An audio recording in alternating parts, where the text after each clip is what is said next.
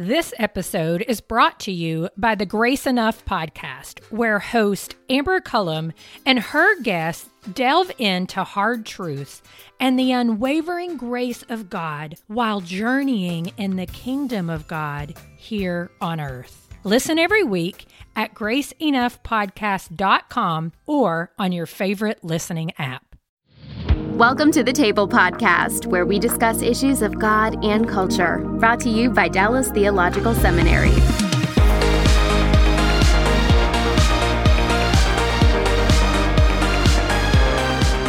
Welcome to The Table, where we discuss issues of God and culture. I'm Mikel Del Rosario, Cultural Engagement Manager here at the Hendrick Center at Dallas Theological Seminary.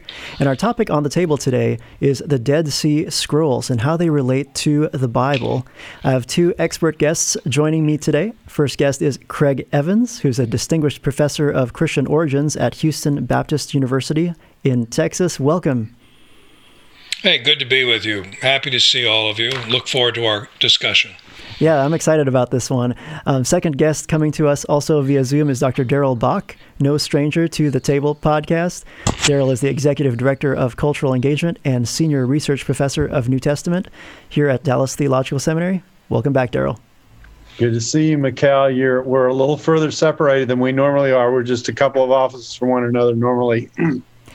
Yeah, well, we're just going to dive right in to our conversation. And Craig, just to set the stage for our conversation, for somebody who has no idea what on earth the Dead Sea Scrolls even are, how would you explain to them what we mean by the Dead Sea Scrolls?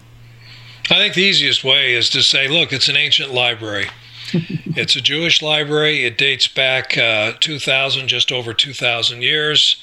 The range of the books would be about 300 years from, say, the early decades of the 1st century AD to all the way back close to 300 BC. Most of these books, and we call them scrolls because that's how the books were. They were just rolled up leather. And most of these books would date somewhere around 50 BC to 100 BC, give or take.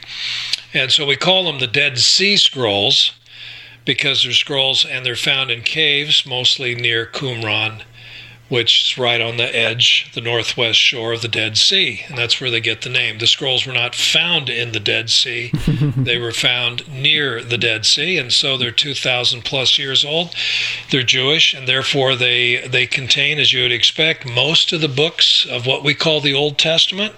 They contain commentaries and a lot of other writings of interpretation, speculation, prophecy, visions of the future, and a lot of legal text, too, about how you fulfill the law, keep yourself pure, etc., etc. So it's a library that sheds light on both Judaism and Christianity, and that's why both Jews and Christians are keen to study the scrolls. Obviously, the scrolls shed a lot of light on the Hebrew Bible itself, the text of the Old Testament. So that's what it is in a nutshell. Those are the Dead Sea Scrolls. So all the books of the Old Testament, no Esther, is that correct?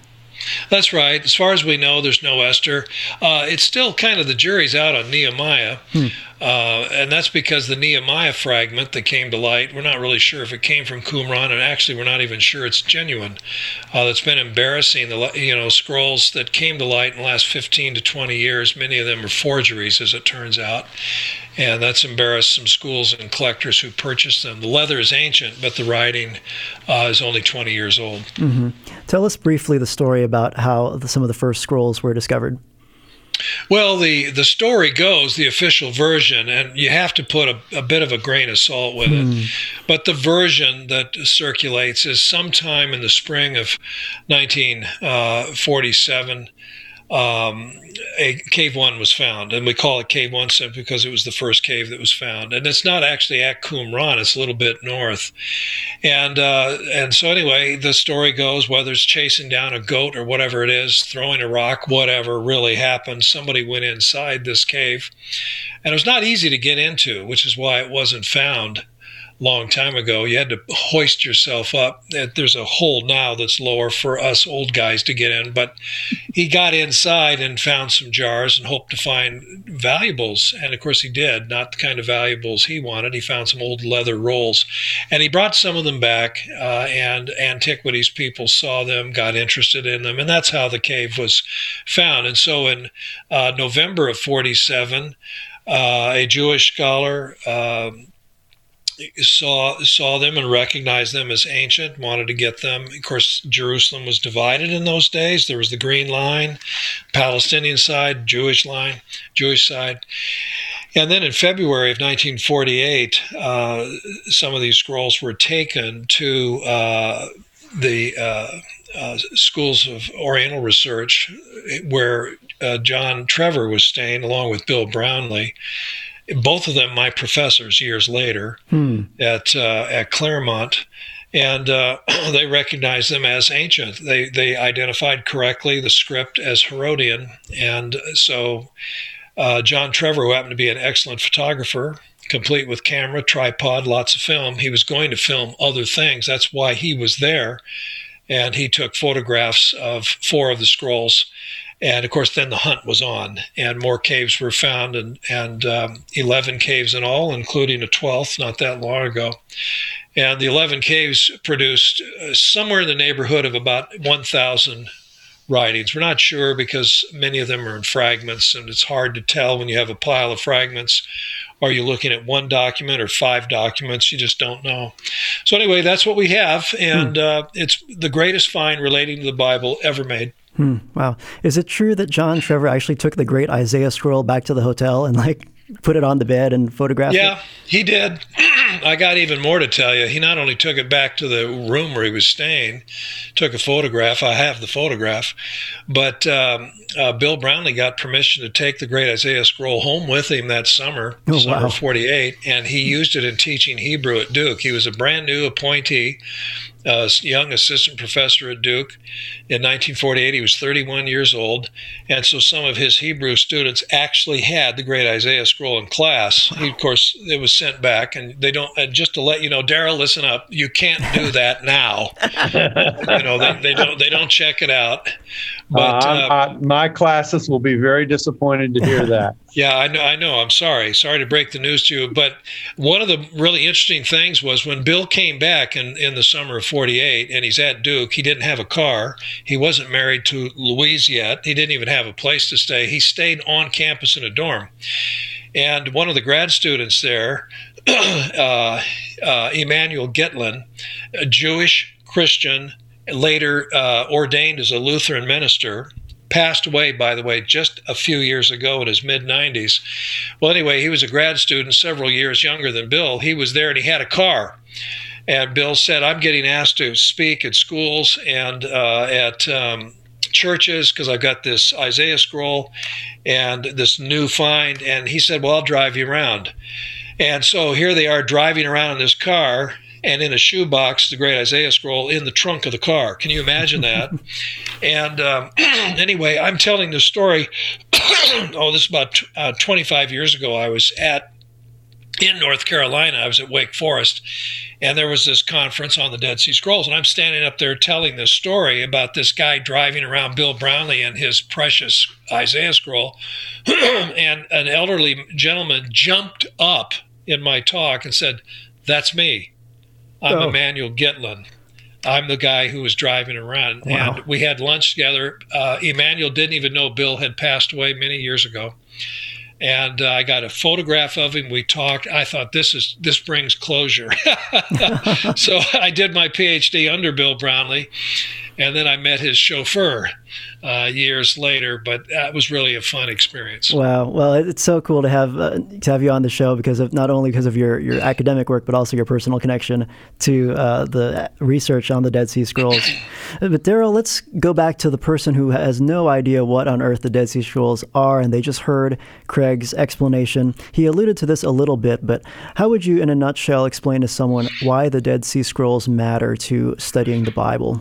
Well, I'm going to get up for a second because I want to show you something. Here are 2 volumes of the Dead Sea Scrolls in parallel lines. So you've got the English text on one side, the translation, and then representations of what the text looked like on the other. I don't know if you can see that very well, but these are. So I just want people to have a sense of how many texts we're actually talking about here. It isn't like a little bitty book. And these are 2 volumes. It says Text Concerning Religious Law, Exegetical Text, Parabiblical Text, Calendrical Text. Calendars were a big deal at the Dead Sea Scroll community. Sapiential Text, which is just a fancy way to talk about wisdom. Poetic and liturgical text, additional genres, and unclassified text. So there's a lot of stuff here, and it took a long time for people to appreciate what was going on for a variety of reasons. These texts are important because they set a religious context for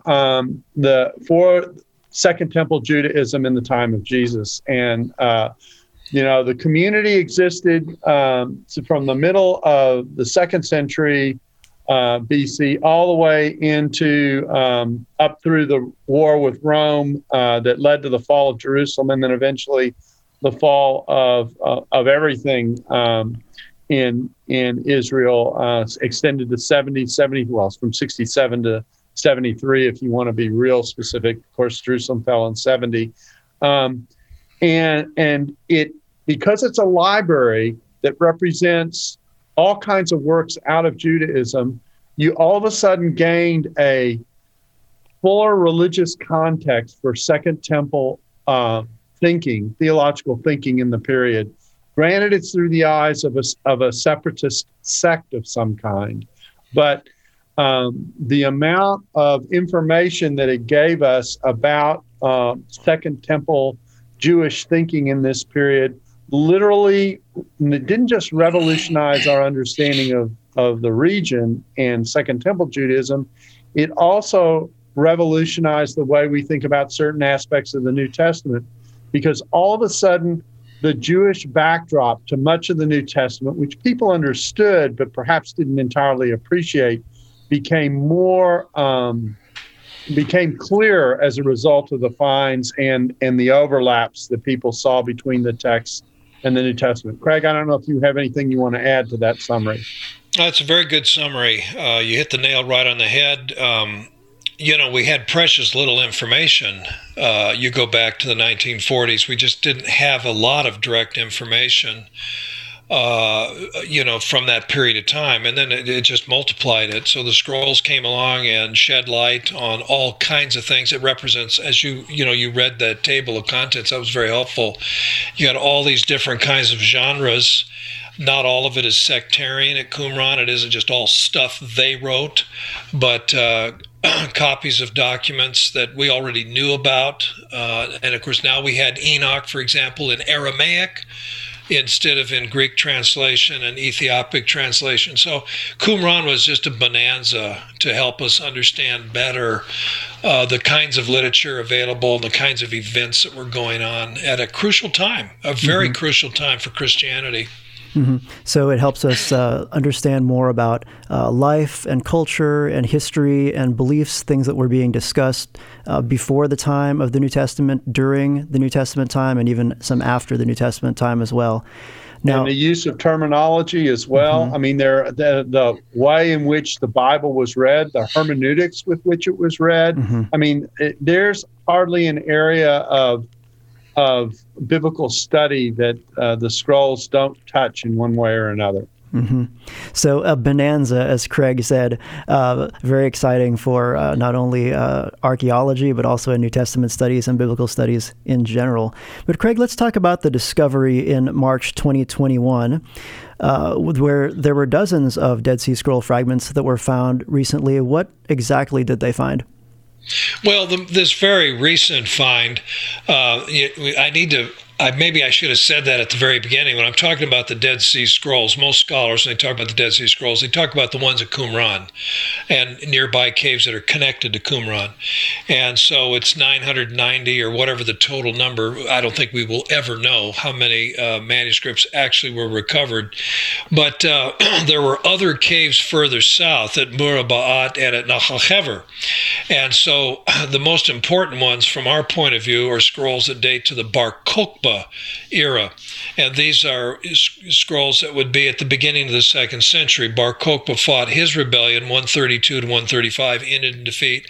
Bar Kokhba was his nickname, son of the star. The man's real name was Simon bin Kosaba.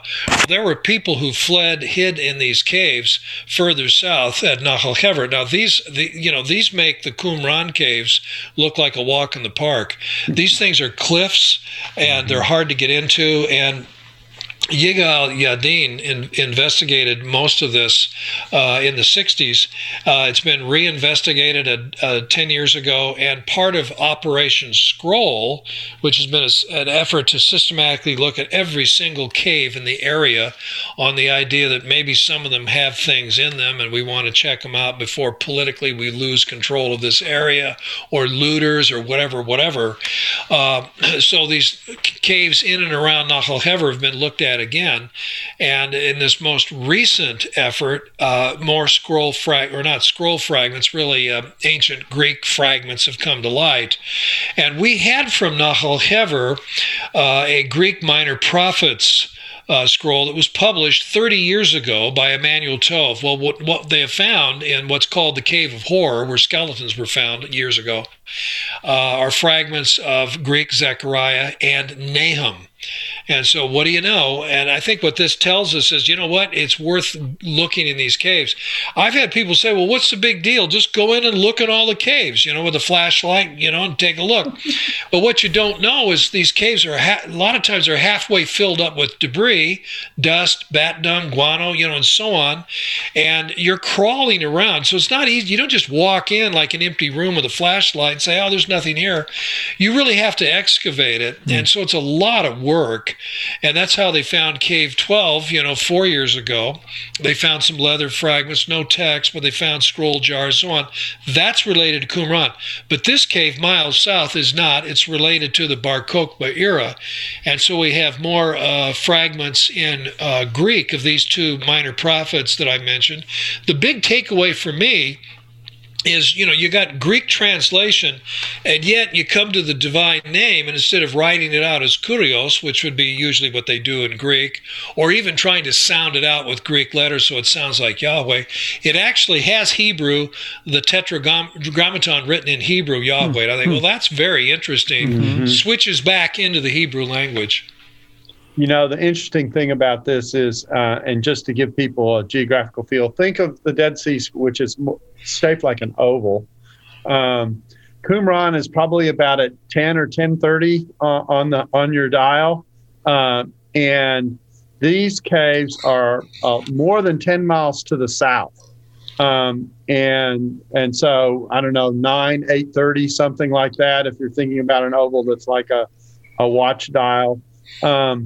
And what it shows is how dispersed remains are in the area, which helps to make sense of why they are searching literally every open space they can get into for this material. And the fact, it's a little bit like, oh, I found another one, so that means I better keep looking. That's kind of the feel of what this is represented. Mm-hmm. Now, that's really interesting detail to note about the divine name. Does that help us date the scrolls at all?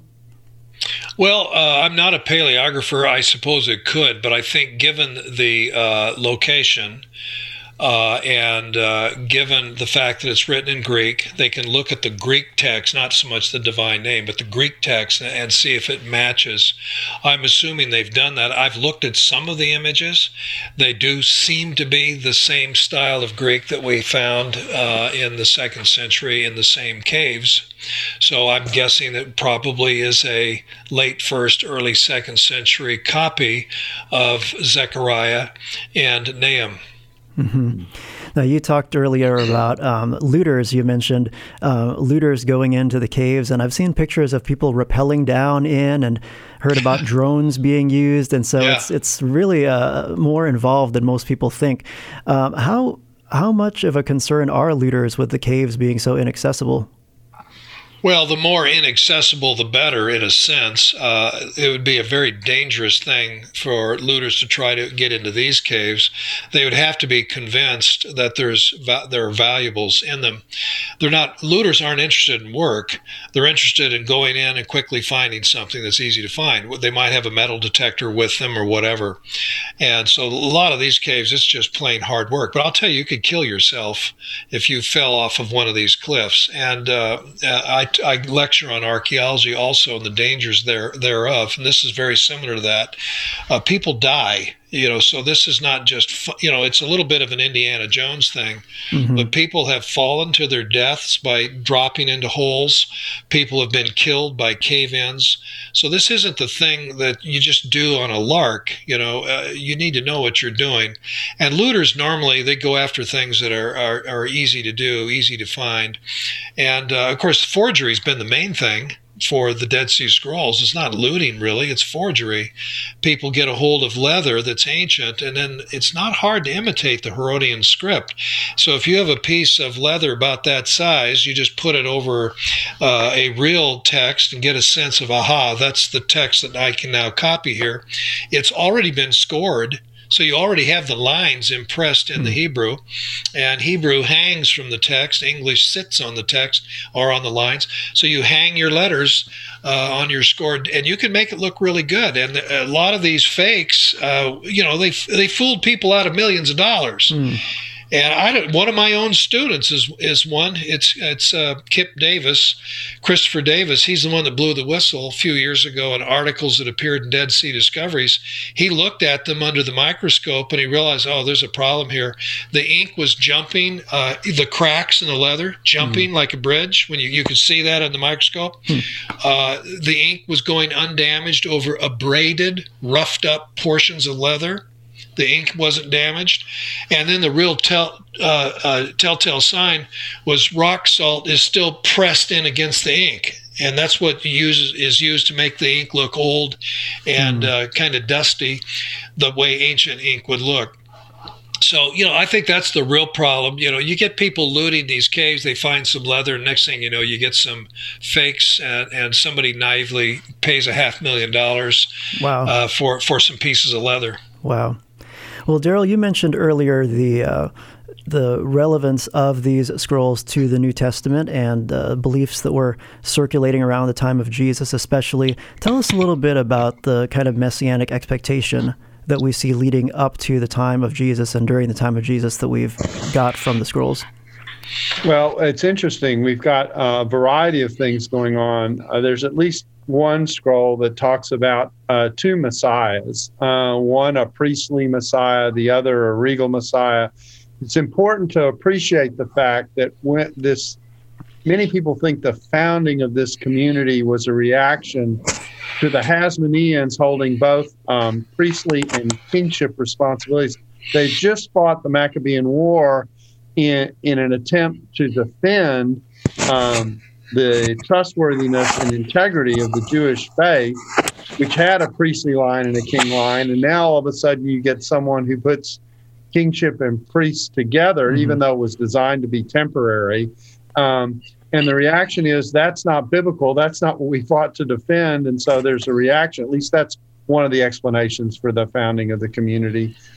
So there's a two Messiah model that we see in some of the texts. The other texts are full of passages that we also see in the New Testament applied messianically. Very famous text called Florilegium has references to 2 Samuel 7. It has references to Amos 9. I mean, you read this and you go, they must have read the New Testament before the New Testament was written, which is exactly what was going on. And so there is this messianic expectation that exists. There's been some debate about whether there are some messianic texts that have suffering attached to them. That's probably less than likely in terms of the location, but that has been at least presented at times as one aspect of the messianic expectation at Qumran. And remember, it's a library, so you're not just dealing with the view of the people who took care of the scrolls and that kind of thing. They're actually collecting Jewish texts of all sorts as a part of that library. Mm-hmm, mm-hmm. This episode is brought to you by the Grace Enough podcast. I am its host, Amber Cullum. Each week, I sit down with a guest to discuss hard truths and the unwavering grace of God they've experienced while journeying in God's kingdom here on earth. You'll hear from guests like Jen Wilkin, Jamie Ivey, Andy Crouch, and Scott McKnight. Listen to these conversations and more by searching Grace Enough Podcast on your favorite listening app or by visiting graceenoughpodcast.com. Craig, you have anything to add to that in terms of things that Jesus said or referred to that are illuminated by these scrolls? Yeah, there's one tremendous example. It's probably the most important example that relates directly to one of Jesus's teaching. John the Baptist is in prison. He's discouraged. He sends messengers to Jesus. You have the story in Matthew 11 and Luke 7. The question put to Jesus from John is, "Are you he who is to come, or should we look for another?" Jesus then responds by saying, "Well, go back and tell John what you're hearing about and seeing and everything. The blind regain their sight, lepers are cleansed, dead are raised up, the poor have good news preached to them."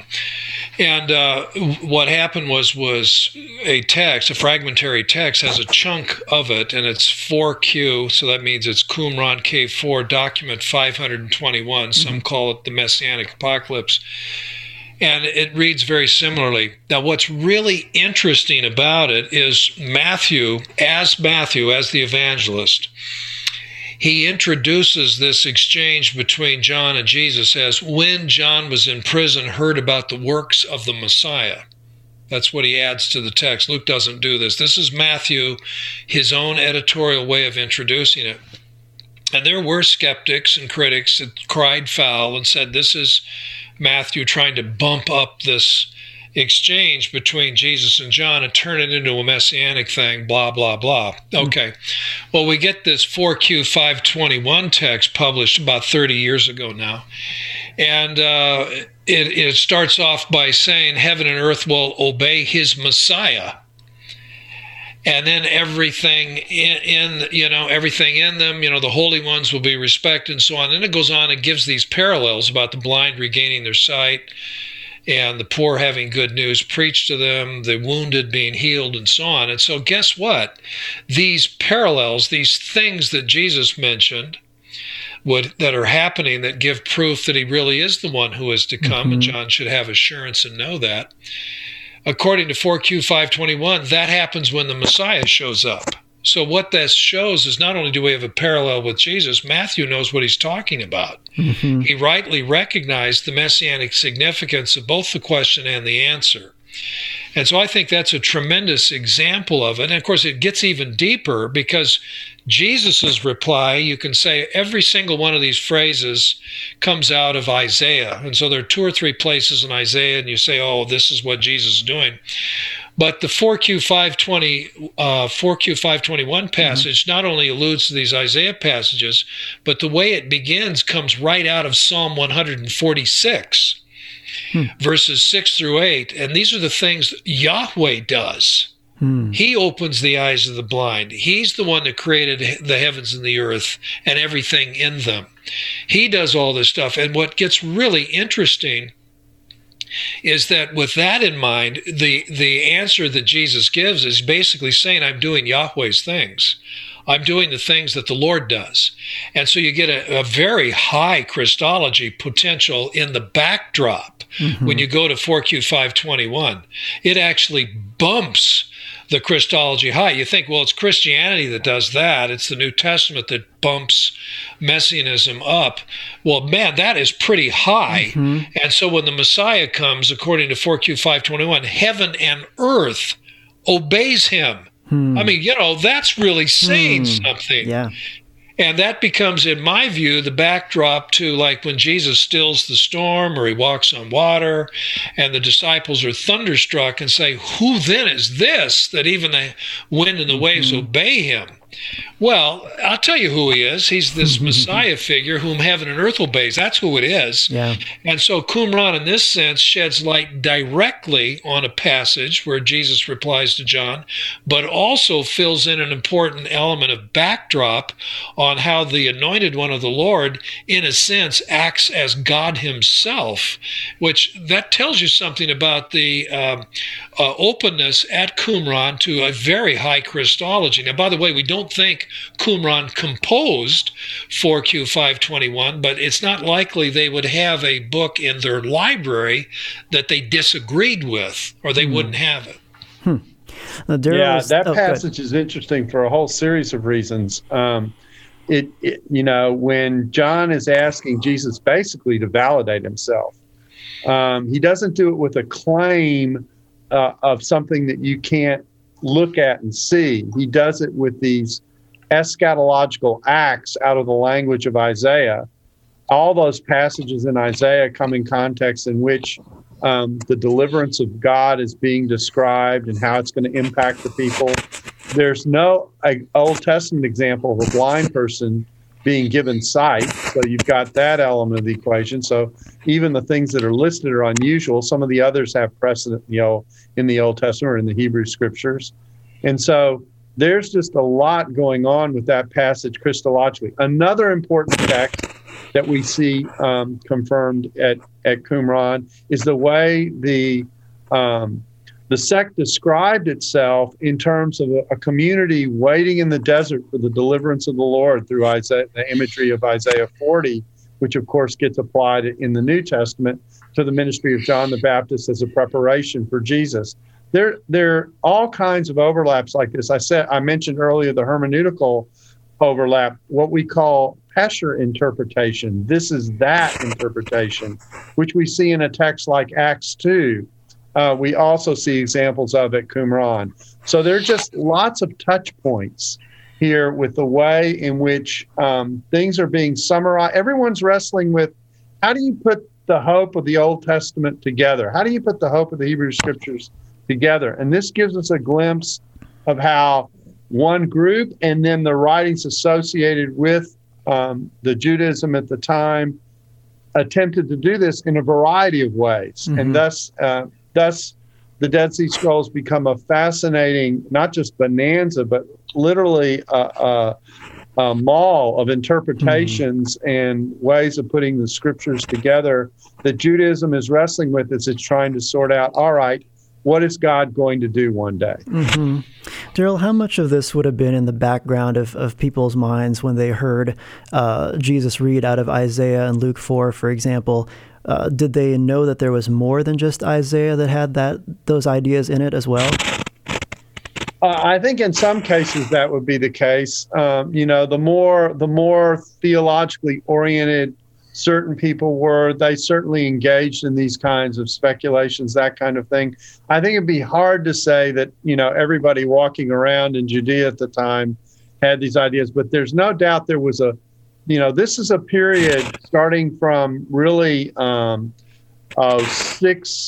AD on of high messianic expectation, the hope of deliverance in one way or another. 2 very concentrated periods. One, when Rome began to impose taxation on the land, and then as the events that led to the war between Rome and Israel, and that culminated in the fall of Jerusalem AD 70. In those 2 periods, there were very intense messianic expectations, and so people would have been hoping for and longing for the deliverance of God to be rescued. The anticipation was they would be rescued from this Roman presence in the Holy Land. And that's what they were longing for. And you even see hints of that in the way the disciples are reacting to Jesus. In fact, John's question in the passage that Craig mentioned is probably triggered by the fact that Jesus isn't quite the kind of Messiah that John was anticipating him being, because he had preached that the axe is laying at the root of the tree as if judgment's right around the corner. And Jesus didn't seem to be bringing that kind of anticipated judgment in the way in which he was ministering. So it raised the question, are you the one to come, or should we expect another? Now, Craig, you've also talked about a connection between Melchizedek and the forgiveness of sins in connection with the Dead Sea Scrolls. Could you explain that to us? Well, there's another text at Qumran. It's from Cave 11. It's number 13. It's also called the Melchizedek text. It's fascinating. We don't know how big it was originally. We have 3 columns. Columns 1 and 3 are in very poor condition. But column 2 we can reconstruct. It's about 14, 15 pieces. It's pretty well put back together. It begins with a quotation of Leviticus 25:13, which is the law of Jubilee, where everybody's debts are forgiven. And as you know, the Aramaic word for debt is the same as sin. And this plays into the idea that your sins against God are like debts, right?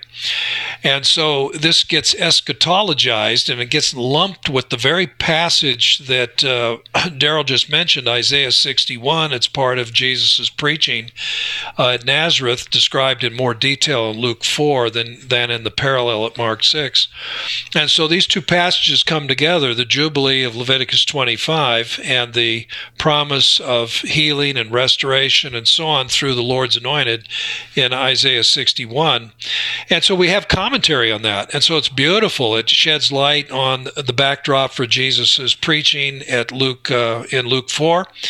But what's really mysterious about it, it goes on to talk about this Melchizedek figure. And of course, we all know who that is, Genesis 14, Psalm 110. But the idea that he's an eschatological figure in some way represents God, defeats Satan, forgives sin, heals people. It's like, wait a minute, this is beginning to sound familiar. And then the breathtaking one for me is at one place in column 2, it alludes to, as Jesus did, remember he quotes part of Isaiah 61:2 as to proclaim the acceptable year of the Lord, the year of Yahweh's favor, as the Hebrew text actually says. And that gets quoted in his sermon. Well, it gets quoted in the Melchizedek scroll, only it's the year of Melchizedek's favor. And to me, that's just mind-blowing. So Melchizedek is inserted. Now, these guys at Qumran are pretty conservative, and they have the highest, loftiest views of God. They're not going to play fast and loose with the divine name. And I find that just extraordinary. So the year of the Lord's favor is also the year of Melchizedek's favor. In some sense, Melchizedek represents the Lord. And so now it's no surprise at all the author of Hebrews runs with the Melchizedek image and uses it to develop a very high Christology in his work. Well, that's no surprise. Look how high the Christology is in this Melchizedek document. So one of the things that this illustration points out is what a point we were making very early on, which is you come to understand the Jewish background and what I call the cultural scripts that are in the New Testament that the Dead Sea Scroll illuminates. And all of a sudden, what seem to be rather mundane claims or could be cast as rather mundane claims actually end up being very exalted claims in Gospels that traditionally have been associated as having a lower Christology than John and John's Gospel. All of a sudden, the background of these texts where you get these associations between God and this figure to be sent, the exalted nature of that shows that some of the Christology that looks rather innocent or at least doesn't have a lot to say ends up having a lot more to say than we realize. And these texts help to show that sometimes. Craig, do you have any examples of Dead Sea Scroll material that help us understand Paul or his work? I do. There are several. There are a number of places in the Syriac scroll that talks about the organization of the community, and we realize Paul uses some of that very language in talking about the church, and like an overseer or a teacher, or referring literally in the Greek text the many, which usually gets translated as the majority or something like that. And Qumran uses the same language. And what that shows is this is not some distinctive ecclesiastical language that the church developed. It's just the language. In fact, the idea that the church of God, the ecclesia tou theou, well, you have kahal el, assembly of God, or something like that in Qumran. But the one that's, for me, a real, it's just tremendous how it solves problems, is the halakhic letter. There are 6 copies of it. It's fragmentary, but because we have 6 copies of the same document, we can combine them, collate them, and create almost 100% of the original text. And it's also called 4Q MMT, and the MMT stands for Miksat Ma'aseh HaTorah, the key phrase, some of the works of the law. Now, the beauty of this is, for the first time, we have outside of Paul and before Paul that expression, works of the law, that clears everything up. And if you remember in Galatians, Paul is furious at Peter because he stopped eating with Gentile Christians, because men from James had come down from Jerusalem. And so there's something about food and there's something about works of law, somehow that's connected. And then we have the problem with the book of James, where he talks about how your faith is dead if there aren't any works. And this created a nightmare for Martin Luther. Well, 4Q MMT single-handedly resolves all these problems. And so it talks about works of law, and we have trouble counting them. We're not certain if it's 20 or 22 or however many. But along the way, 2 or 3 of them express concerns about impurity from Gentiles. You do not take grain from Gentiles and mix it with pure food. And then we realize, this is an elaboration and enhancement of strict Jewish views, that you stay away from non-kosher food, you stay away from Gentiles, you don't even eat in their presence. And so 4Q MMT is saying that this is one of the works of the law. Then it goes on to say that if you do these works of the law, it will be reckoned to you as righteousness, and it'll turn out for you well in the end time. Well, we realize, the authors of 4QMMT are clearly on the other side of the issue compared to Paul. And so when Paul speaks of works of the law, he is talking about the quest for purity. In this particular case, avoiding impure food, Gentile food, don't eat with Gentiles. So 4QMMT makes that crystal clear what the debate is and why Paul so sharply disagrees with Peter. At the same time, it helps us understand better that James is not talking about that. James, in James 2, when he speaks of works, he's talking about living up to the command to love your neighbors yourself, and more than lip service. And so if your faith does not translate into any kind of mercy, charity, or love, it's a dead faith. Right. And so that kind of faith will not save. Well, Paul wouldn't have any problem with that. But Paul in Galatians 2 and in chapter 3 and also in Romans, when he speaks of works of law and then links it to Genesis 15:6 about how Abraham believed God and he was regarded righteous because of that, he's talking about the quest for purity, in this case specifically also food. But one other little footnote, in 4QMMT, when it talks about being reckoned righteous, if you actually look at the Hebrew, the reckoned or regarded or reckoned is in a certain form that doesn't actually match Genesis 15:6. It matches the only one other place in the Hebrew Bible where that verb occurs, and it's Psalm 106, verses 30 to 31, in reference to the zealous priest Phinehas, who pinned those people to the wall, remember, in the camp in the wilderness because of their sin, mixing with impurity with Gentiles and idols and so on. And so from Qumran's point of view, he's the template. You want to be reckoned righteous? You better be very zealous for the law. For Paul, of course, no, that's not the template. It's Abraham. He had faith in God. That becomes our template. That's how you're reckoned righteous. So 4QMMT just helps us in a lot of ways. And again, this also illuminates, and I've got to come to Luke and Luke Acts. I just want to make sure he gets time in the New Testament. This also illuminates the pressure that Peter was feeling for sitting down and eating a meal with Gentiles right after Gentiles had first received the gospel. This would have been shocking to a law-abiding Jew that he would do this. And the background of these kinds of texts shows kind of what was at stake, because a very deep part of Jewish faithfulness and identity is tied up in this action, in the view of a faithful Jew who says, no non-kosher food, and don't eat with Gentiles. Mm-hmm.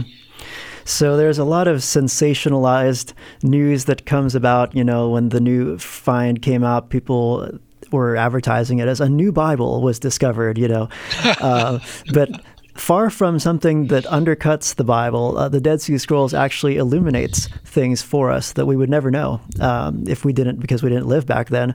So these things actually help us understand the Bible. Daryl, is there anything else that we need to say about the Dead Sea Scrolls' connection to Jesus and the New Testament before we sign off?